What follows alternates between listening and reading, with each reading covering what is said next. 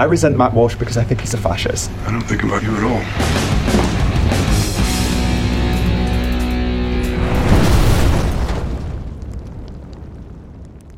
I wouldn't really call this an apology. And make no mistake, Dylan Mulvaney is our enemy. He is an open, visible, active, and passionate advocate for the abuse of children, the war on fundamental truth, the destruction of human society as we know it. No, Dylan Mulvaney does not advocate for child abuse, and gender-affirming care isn't child abuse anyway.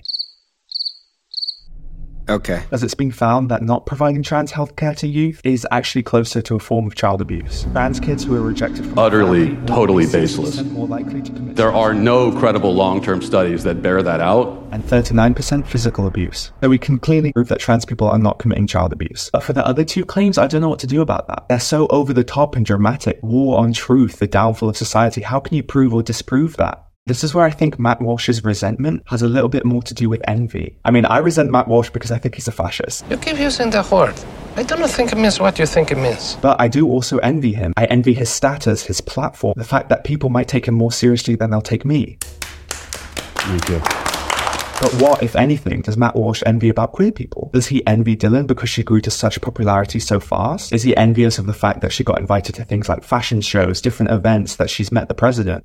Now, we've already dealt extensively with the claim that gender transition decreases suicide rates. That part of what he said is totally nonsense. To the charge that I am envious because Dylan Mulvaney gets to go to fashion shows, I don't know what to say except that attending a fashion show would be my actual hell. As for meeting the president, yes, I admit that I would be very eager for a chance to sit across from the president with the cameras rolling, but for very different reasons. No, I'm not envious of Dylan Mulvaney. I mean, in order to elicit envy, he would need to have something that I want or embody some sort of trait that I find admirable. Instead, he has none of the things I want out of life and embodies everything that I want to be the opposite of.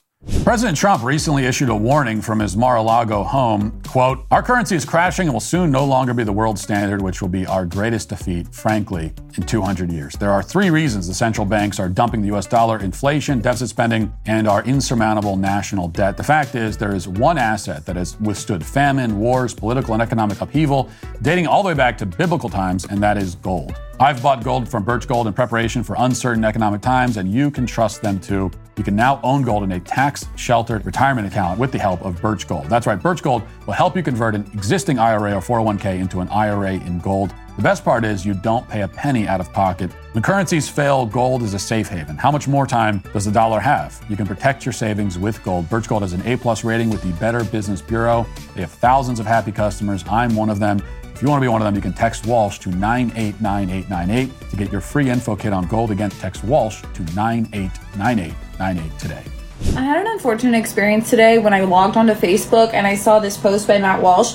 I'll be honest with you, I thought it was satire. I thought Matt Walsh was either making a joke or that he had been hacked. But upon further investigation, this was serious. So let's read it together.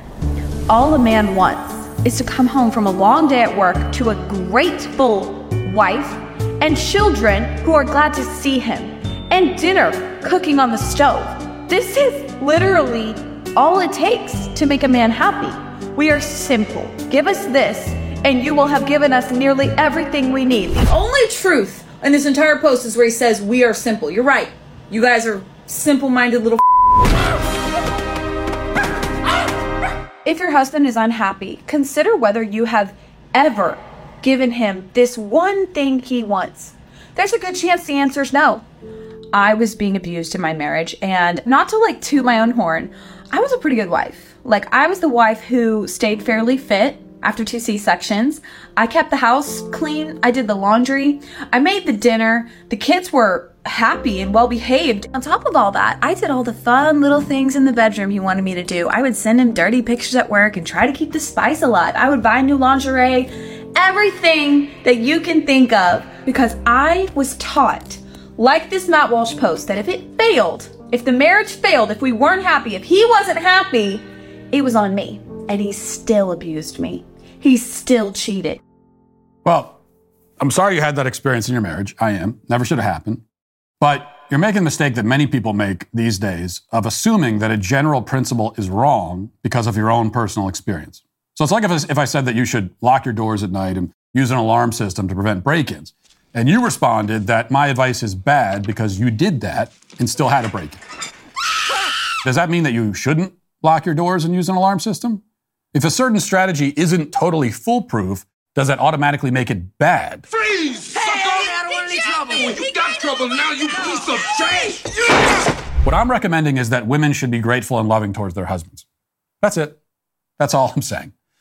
Now, it's true that you could be grateful and loving to your husband and still end up in a terrible marriage because he's a terrible person. That can happen. Terrible people exist in the world, and there are people who end up married to terrible people. It does happen. You keep him away from me! Oh, you gotta get it done! But does that mean that wives shouldn't be grateful and loving? I mean, are you recommending ingratitude and resentment? Is that a better strategy? Is that more likely to produce positive marital results? You could be faithful to your spouse and still find that he is unfaithful. But does that mean that we should tell people to be unfaithful from the start on the assumption that the others will be too? Of course not. But maybe your point is that we shouldn't put it all on the wife. We should tell the men to be grateful and loving too. Well, here's the good news. I never suggest otherwise. In fact, I frequently encourage men to love their wives and be faithful and good to them. I say that all the time. I just didn't happen to make that point in that particular statement that you read.